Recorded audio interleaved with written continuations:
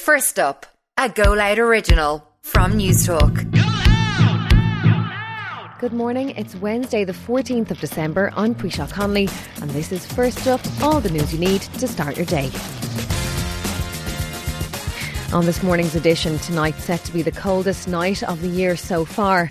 OECD report shows Ireland weathered the COVID pandemic well, and Geminid shower brings more than 20 times more shooting stars to Irish skies. First up, tonight could be the coldest of the year so far. A status orange low temperature and ice warning will take effect from 6 o'clock this evening until noon tomorrow. Meanwhile, the national status yellow warning for ice and low temperatures remains in place until Friday for the whole country. Temperatures look set to dip well below freezing in some areas overnight again. But Alan O'Reilly from Carlow Weather says there will be a slight respite towards the weekend. Certainly it does look like there will be a brief, at least milder spell of weather, but wet and windy at times on Sunday, which will see a rise of temperatures across much of the country. Well, I think tonight could see the lowest temperatures of this cold spell, with temperatures dropping below -8 degrees. We could see -9, maybe even -10 degrees locally in the Midlands especially. Ireland's economy has weathered the COVID pandemic and is dealing well with the war in Ukraine. A new economic survey from the OECD is expected to warn today that there are concerns about the effect of our ageing population and the housing shortage. First up's Alan Cantwell reports. This report, due to be published later this morning, will reveal buoyant exports from the multinational sector and very high vaccination rates helped the economy recover strongly when the lockdown was lifted. On the housing crisis, it says boosting residential accommodation will require action to enable a stronger supply response. In addition, it will point to increased construction costs and the demand for workers in the sector exceeding supply.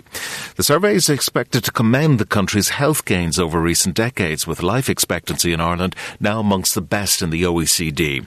It will also warn that reducing greenhouse gas emissions will require bold reforms, as Ireland did not meet its 2020 emission reduction target.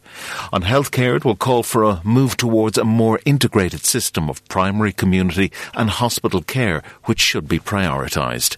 Flu and COVID cases are expected to be significantly higher in the coming weeks as we socialise over Christmas. The HSE is urging people to ensure they're up to date with their booster jabs, especially healthcare workers, the over 50s and anyone over 12 with an underlying health condition. Chief Clinical Officer with the HSE, Colm Henry, says vaccination will help to protect the most vulnerable. And we're beginning to see a further rise in hospitalised COVID cases. None of this is a surprise. We see this in winter where there's viruses that transmit easily, that tend to circulate more easily when people congregate indoors when there's cold weather. Among the really effective things people can do is ensure they're up to date with their vaccination for influenza and for COVID. And up to 20 times more shooting stars than usual will be visible over Ireland tonight. We're in the midst of the best meteor shower of the year, the Geminid shower, which is reaching its peak this week. Astronomy Ireland is appealing to stargazers to count how many they see every 15 minutes and log their reports to astronomy.ie. Editor of Astronomy Ireland magazine, David Moore, says visibility should be good tonight. If you wrap up well, you can still enjoy the shooting stars, and we do expect a lot of clear skies during this week. So conditions are actually perfect.